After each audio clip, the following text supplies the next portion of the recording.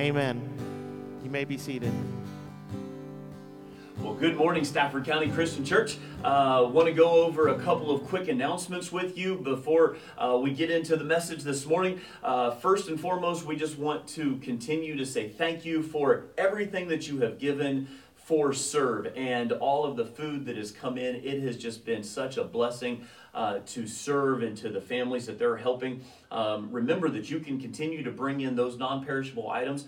You can drop them off throughout the week here at the church. We have the bin set up, and then that gets delivered, or you can take it directly to Serve. So please make sure that you are always remembering that you can be a part of our Serve food drive. Also, we're still in the need of cleaning supplies.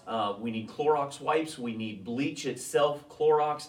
We're also in need of hand sanitizer that you can bring all of those different things in, because we're looking forward to the day where we can have those in-person meetings, and we want to just stock up on that as a church. Now, some of you have asked about toilet paper. Right now, we're doing good. So we still have plenty here, and we're not going to run out anytime soon, but it doesn't mean that we have an extra supply for you to come and take it from us. But we do want to know you to know that we need those different cleaning supplies. So please, feel free to bring those in during the office hours. Vacation Bible School, I'm sure that you know by now that we are continuing to look forward to our Vacation Bible School. It is going to be a month long, and it will be during the month of August. So if you have any questions about our Vacation Bible School, I want you to message, email, call, stop into the office, talk to Lisa, talk to Christy. They will help you through any of those items. And one of the big things that we're really looking forward to is that in-person meeting that we're going to have on July the 5th. So on July the 5th, we are going to be meeting during the 9:15 service here at the church. It's going to be an outdoor service. We encourage you to bring your blanket, your lawn chair, whatever it is that you have that you would like to sit on, and we're going to be in that grassy area outside. We do have a plan, if it is raining, that we will still meet on July the 5th in person here at the church, and we'll bring those details if it does look like the weather is going to be bad or anything. But we are going to meet, rain or shine. We will be here at the church on July the 5th. Ray Bacon is going to be providing barbecue for us. It's going to be completely catered in, so you will be able to have that. We will be sending out that Evite. Hopefully you've already received that, but we'll be sending that again just to ask you how many people will be planning to attend with you for that service. Also, we sent out a Google Doc, a Google form, asking you about in-person services. And if that is something that you haven't had a chance to fill out yet, please do so, because we are asking for you to give us some vital information of when you plan on returning, what service you would plan on returning for, and also for your children if you're planning to return, and would you feel comfortable putting them into those classes. Also, I want you to know that whether it's July the 5th or whenever we go back to in-person meetings, we will continually have the streaming online service. So don't forget that will continue no matter what. I have one last thing, and this is really exciting for me to be able to do. I have had several different people say, hey, Travis, we want to get together. We want to talk with you about membership. We want to talk to you about baptism.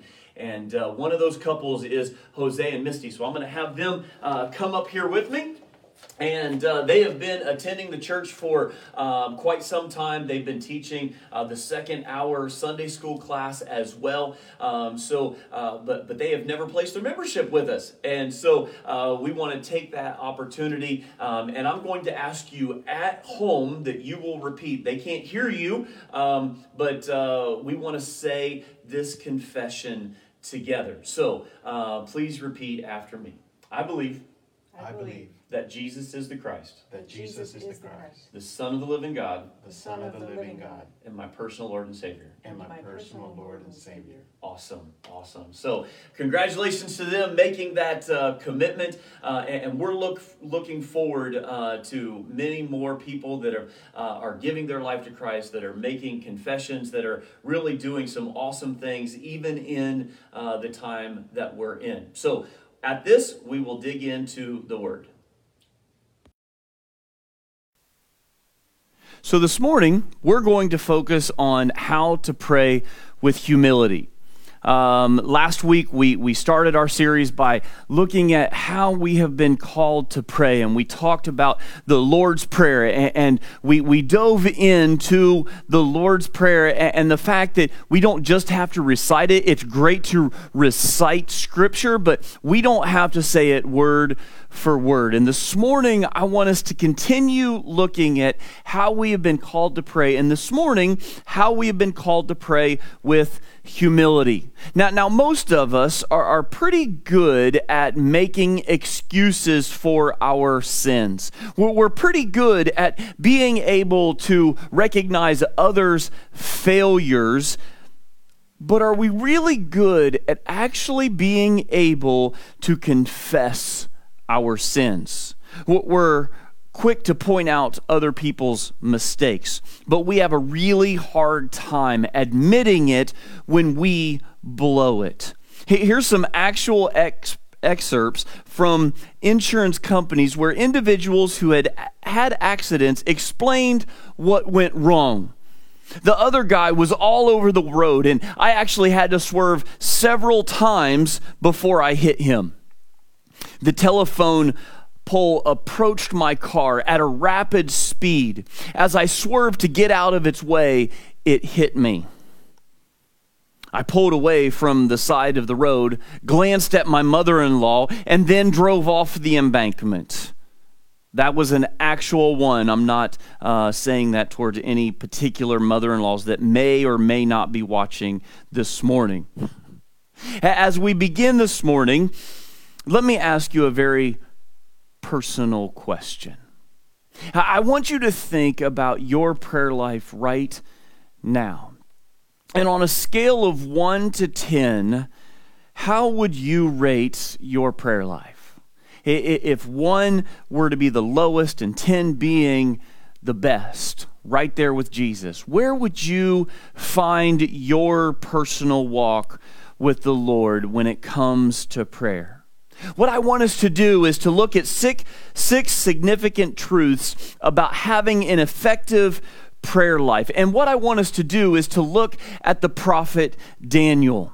And when we look at Daniel and how he prayed and how it was effective in his life, I believe that there's some really great things that we look at Daniel chapter 9. The first one that we see is that we have been called to pray biblically. Let's look at Daniel chapter 9, verses 1 through 2. In the first year of Darius, son of Xerxes, by descent of a Mede, who was made king over the realm of the Chaldeans, in the first year of his reign, I, Daniel, perceived in the books the number of years that according to the word of the Lord to Jeremiah the prophet, must pass before the end of the desolations of Jerusalem, namely 70 years. Now, I picture Daniel studying and reading the scriptures. He had a copy of them with him. He had one of the scrolls from Jeremiah, and he's studying over these scriptures. And at this point, Daniel was an older man. He was 90 years old at this time. He had been in Babylon for almost 70 years, and he had proven himself time and time again, actually 3 times, as the prime minister. Here's what he was reading. He was reading Jeremiah 29, verses 10 through 12. It says, "For thus says the Lord, when 70 years are completed for Babylon, I will visit you.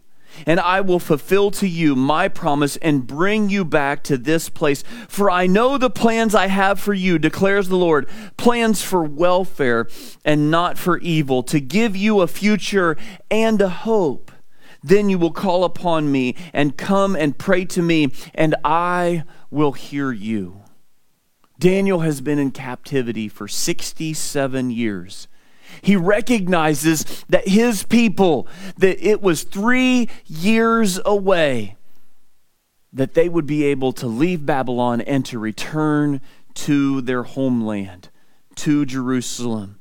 He also realizes that the Israelites, they were not prepared. They were not spiritually ready to leave Babylon and to go home. So he is driven to his knees in prayer simply from reading and understanding the Word of God. Although things looked humanly hopeless for Daniel, he was looking at the people. He realized that they weren't ready. It appeared impossible that the exile would ever end, that they were not ready, that the captivity would never end. Jeremiah had a firm word from the Lord. I want you to think about your own life right now. Is there anything in your life right now? Is there anything that you are facing that looks absolutely hopeless? Maybe you feel like everything that's going on in the world right now is just hopeless. Will we ever be able to go back to work? Will we ever be able to return to meeting in person at church? What exactly is going to happen with everything and all of the circumstances that are going on in the world right now? And we just look at our personal issues, what's happening all around the world, and we go, it just seems hopeless. If you feel that way, I want you to know that you can stand on the promises of the Word of God, that He will always be there for you. That is how we can pray biblically. And here's what I want us to understand. For us to be able to pray, for us to be able to pray with humility, we have to understand God's Word. Now, I know that many of you have said, hey, I'm going to read through the Bible in a year. And because you're home and you're working from home, maybe you're ahead of your schedule right now because you have all the time, it seems like. And so you're just reading the Bible. You're taking that time that normally you would be commuting to work, and you're digging into the Bible. And I say that that is awesome and that is great. And you're reading chapters and chapters a day. But what I would encourage you to do is not just to read several chapters a day. What I would encourage you to do is to do what Daniel did here and to meditate on God's Word. To actually spend some time reading a passage of Scripture, reading just a couple of verses, and then really meditating on it and praying that back to the Lord, giving it back to Him. You know, even though God announces what He is going to do in Jeremiah chapter 29, He also indicates very clearly that He will bring it about through prayer. As His people pray, He will accomplish what He is going to do through prayer. Prayer is so important that God sometimes will even delay what He has in store until we start responding in prayer. Prayer is not a way to get God to work for us. That's what many of us think. We just go to Him, and we talked about that last week. Well, I'm going to go to God, and I'm going to tell Him how awesome He is, and then after I tell Him how awesome He is, I'm going to tell Him all of the things that I need in my life, and that He's just going to go to work for me. But actually, it's not about getting God to work for us. It's His way of involving us in what He intends to do in our life. And so when we are truly open to that, we will be able to fully understand what God has in store for us in our lives. So let's look at this. Let's really dive in to the second significant truth, and that is to pray with humility. Look at Daniel chapter 9, verse 3. Then I turned my face to the Lord God, seeking Him by prayer and pleas for mercy, with fasting and sackcloth and ashes.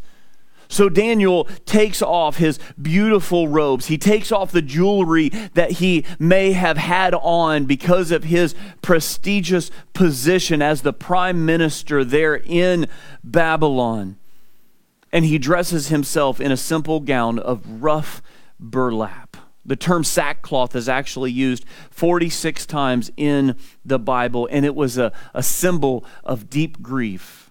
It was that of being in mourning. And spreading ashes on the head, on your head, was more of a statement of guilt, and it symbolized deep repentance. You see, when you're covered in ashes, you really don't feel very clean, do you? I don't know if you've ever been around a fire, but if you have that ash that lands on you, you just want to wipe it off. You want to get it off of you. You don't feel very clean. Something has been burnt. Something has been lost is what it symbolized. Basically, when you put on sackcloth and ashes, you aren't very comfortable. You don't feel very clean. It was an outward sign of an inner pain and agony that someone was going through. Fasting is another act of humility, and it enhances prayer. Fasting teaches us to say no. When our body is begging for food, when we take that time to fast and we're doing it for the right reasons, to get right with God, when we're giving everything back to Him, when those body pains, those hunger pains start to come on, that's when we go back to God. And we say no to that physicalness of our bodies. I want you also to notice that Daniel didn't do any of this on public display. This was something spiritual. This was something that was private. It was a private expression of his sincerity. D.L. Moody put it this way. He says, "Be humble or you'll stumble." Have you ever fasted? Have you ever put on ashes on your head? Have you ever put sackcloth on? It makes us uncomfortable, putting us in a humble state of mind. The story is told of two ducks and a frog that were on a farmer's pond. And as the summer months went on, the pond slowly evaporated and it was left to just a little puddle and a bunch of mud. Now, this was no problem for the ducks because they could just fly off and find another place that they could land in the water. But the frog, he couldn't just fly away, so they devised a plan that the ducks would put a wooden stick in their mouth, and the frog would bite down onto it, and they would fly off with the duck between them. And as they were flying off, the farmer looked up and he saw the two ducks with the frog between them, and the farmer said, "Wow, I wonder who came up with that." And with that, the frog opened his mouth and said, "It was my idea." That's probably pretty bad. Be careful of pride. Be careful of pride because it can cause you to fall. So pray with humility. Number 3, pray with intensity. Verse 3 says, seeking Him by prayer and pleas for mercy with fasting and sackcloth and ashes. This is the same word in the Hebrew where Jacob wrestled with God back in Genesis chapter 32. And then we come to verse 4 and it says, I prayed to the Lord my God. Now the Hebrew word prayed is an emphatic imperative that denotes extreme intensity. So many of our prayers are just vain repetitions. That's what we talked about last week. And we need to be so careful with that we're just not repeating things over and over and over again. I think many of us, we could just lay our heads down. We could stand there and pray at the dinner table, and we could just go, "Dear Lord, yada, yada, yada." Because it's just repetition over and over and over again. Daniel's prayer was filled with urgency. It was filled with fervency. 10 times he says something like, "Oh Lord," or "Oh my God." And in Romans chapter 8, verse 26, it says that when we are praying in the Spirit, that there are often groans that can't be uttered. Have you ever had that type of urgency when you prayed? You agonized in your prayer. So much so that you weren't really for sure what to say, but you knew that it was getting through. That's what we've been called to do. Pray with intensity. Number 4, confess sins specifically. Confess your sins specifically. Daniel pours out his heart to God in verses 4 through 5. He says, I prayed to the Lord my God and made confession saying, O Lord, the great and awesome God who keeps covenant and steadfast love with those who love him and keeps his commandments. We have sinned and done wrong and have acted wickedly and rebelled, turning aside from your commandments and rules. Daniel here, he doesn't make excuses. Instead, he admits that the nation of Israel has gotten exactly what it deserved. He doesn't blame anyone for their misery. He doesn't put it on one specific group of people. He doesn't put it on one specific person. Drop down to verse 13. We read, as it is written in the law of Moses, all this calamity has come upon us, yet we have not entered the favor of the Lord our God, turning from our iniquities and gaining insight by your truth. This is a prayer that is needed to be prayed in all of our churches throughout America today. We need to make sure that we are praying the way that Daniel is praying. You know, when you read Daniel's prayer, you'll notice that his confession is both personal and collective. He speaks about his sin, even though Scripture doesn't record anything that Daniel had done wrong. Nothing is recorded about Daniel sinning or having a problem, a sin problem.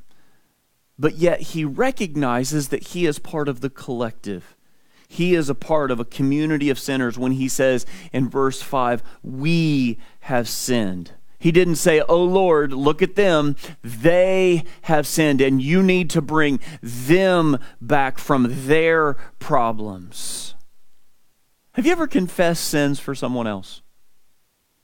Knowing that you had your own, but it was easier to say, God, will you please forgive? And God, will you please take care of these people over here because they are the ones that are sinning. It is their fault that we are going through the problems that we're going through. What we need to do is make sure that we are specific and that we notice our guilt in the problems as well. You see, Daniel recognizes that he is part of a group that had been punished by God for their shared sins. While Daniel may have had not been personally liable for the problem that they were in now that led to being in Babylon for 70 years, he still took responsibility. We're much better at making excuses than confessing sin. Today, we live in a no-fault culture, don't we? It's a no-fault insurance, no-fault divorce. The mantra of our modern culture is, hey, it's not my fault. It's not my problem. And we've come up with some pretty cool ways of excusing our sins. We say, oh, I goofed up. We say, oh, I blew it. We talk about our mistakes. We talk about our weaknesses. You know what we call our weaknesses, God calls wickedness. Proverbs 28 verse 13 says, he who conceals his sins does not prosper, but whoever confesses and renounces them finds mercy. Do you spend time regularly confessing your personal sins to Jesus? Or do you spend more time trying to cover them up? Daniel was not only willing to confess his sins, he was willing to repent. That is, he was willing to change his behavior. he realized that he was part of the problem and he lumped himself into it. A Sunday school teacher once asked her class what the word repentance meant. A little boy raised his hand and said, "It is being sorry for sins." And a little girl raised her hand and she said, "That's true, but it's also being sorry enough to quit." Are we willing to repent? Are we willing not just to be sorry that we have sinned because we've been caught? Are we willing to change our behavior? True confession always starts with the general, then it leads to the specific. Notice what Daniel says in verse 5. We have sinned and done wrong. That's general, right? Then he gives some specific examples of how they had done this. He says, we have rebelled, turning aside from your commandments and rules. We have not listened to your servants, the prophets. Drop down to verse 11. All Israel has transgressed your law and turned aside, refusing to obey your voice. It's important to get detailed with God. It's important that we're not only willing to confess, but really get specific. Because in confession, you aren't just informing God of your specific sins, you are agreeing with God about those things you have thought, done, and said. Daniel admits that the mess that they are in is their own fault. I really believe that one of our major hindrances to prayer is that some of us are angry with God. God, it's your fault that I'm in this position. If you would have answered my prayer so long ago, then I wouldn't be where I'm at now. You might not want to admit this, especially as you watch this message, but it may be something you feel deep inside. Maybe you feel like God's let you down. And we could go through all of the different ways that you might think that. And right now, you're maybe running some of those through in your own mind. How you feel some way or another that God has let you down. Not so with Daniel. You can't find a trace of anger towards God in this prayer. Daniel puts the blame where it belongs, on himself and on his people. You see, denial is not just a river in Egypt. Some of you may be in trouble spiritually because you're floating down the river of denial. Be careful, because that river flows into the open ocean of disaster. Be extremely careful. Be willing to admit your fault. Be willing to be personal with God. Ask the Holy Spirit to bring them to mind. Ask Him to help you to remember how you have wronged God and others, and then ask for forgiveness through those. That is how we pray with humility. Number 5, ask for God's glory. Notice verse 17. Daniel says that his prayer is for your sake. That's what he says. He says, for your sake.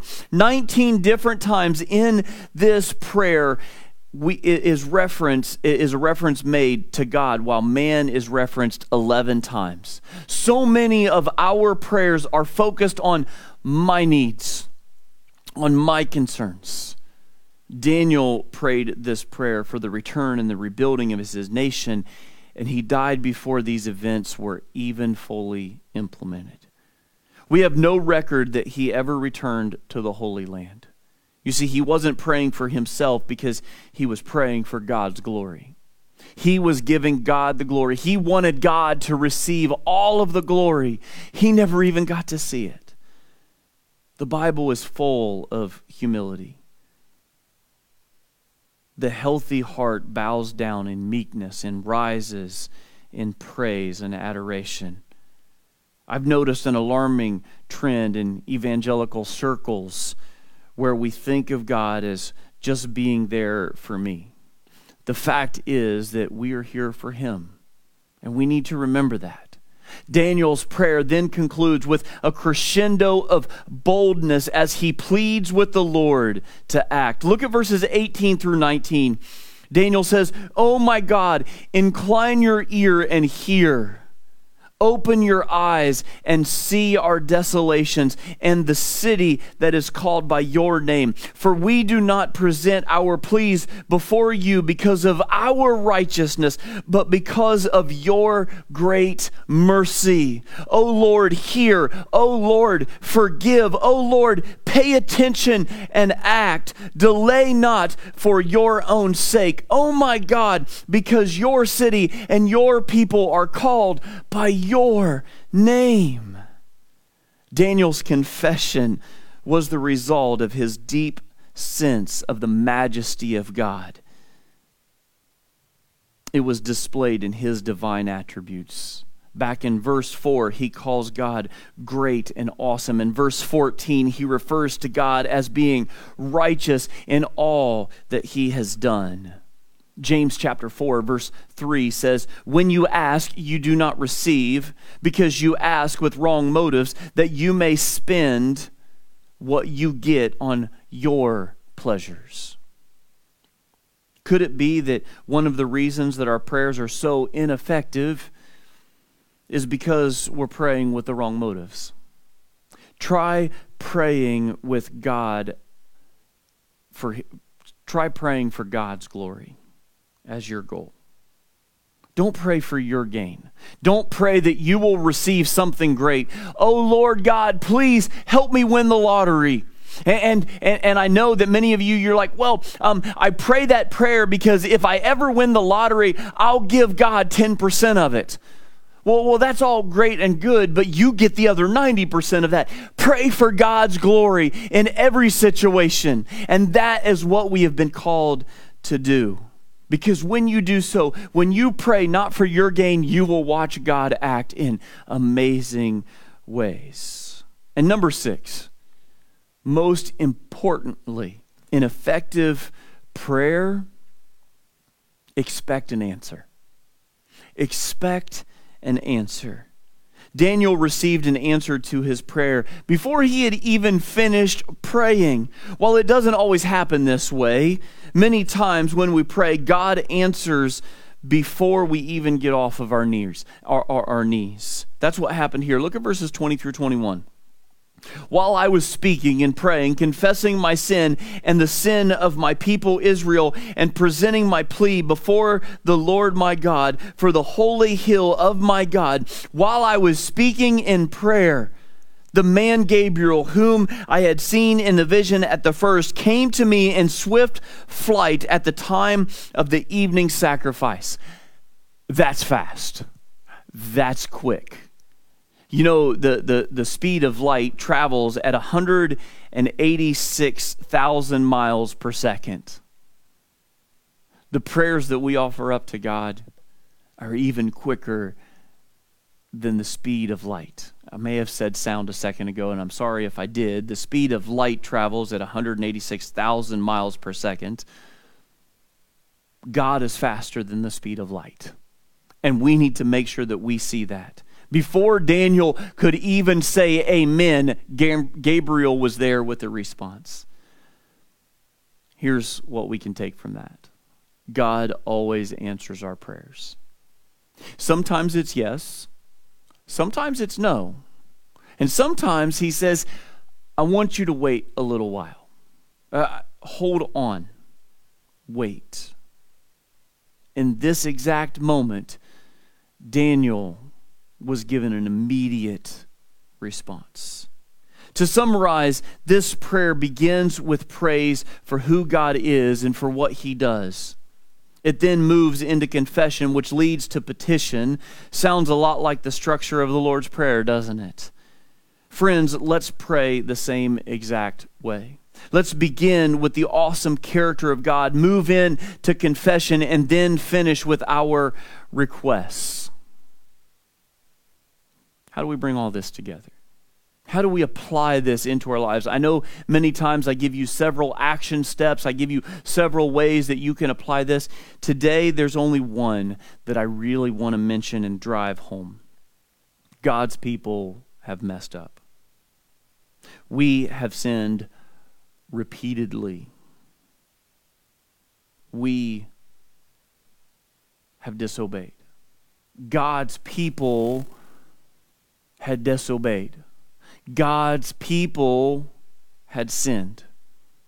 They had been led into captivity. Here's the application. God never forgot about them. That's what we have to hold on to. God never forgot about his people. He had a plan to bring them back. He had a plan to prosper them. He had hope for them. Even when it seemed like there was no hope, God had hope for his people. And that's what we have to hold on to as well. As we think about who Jesus is and what he has done for us, as we prepare to move into communion, I want you to think about this for just a second. This was 67 years in the making as we look here at what happens with Daniel and the Israelites at that exact moment. In 3 years, they would return to the promised land. But I want us to go all the way back to the very beginning. Because all the way at the very beginning, God had a plan. The moment that Adam and Eve sinned, there was a plan. The people of Israel, they didn't fully understand it. They didn't fully get it. It took many, many years for Jesus to actually come. Many of them missed the coming of Jesus. But Jesus did come. And Jesus paid the ultimate sacrifice for our sins. He went to the cross for you. Jesus went to the cross for me. And so, as Christians, we celebrate communion, the Lord's Supper, every single Sunday. We take this time to remember what he did for us. We take the bread, we take the juice. We remember that his body was broken, was bruised, was pierced. His blood, the juice, it represents, the juice represents that blood that was spilled out on Calvary. And so we take the bread and the juice and we remember that ultimate sacrifice. Let's pray. Almighty Heavenly Father, we thank you for the prayer of Daniel. We thank you that as we have dug into Daniel chapter 9 here today, that it will help us to remember what we have been called to do as well. To pray with humility. To confess our sins. To admit that we have messed up. Father, you sent your Son who knew no sin, who didn't mess up, who hadn't sinned, and he chose to die in our place. We thank you so very much for that gift. We thank you for what he did for our sins. And so we take the bread that represents his body, we take the juice that represents his blood, and we remember that sacrifice here today. We pray this in your Son's name. Amen.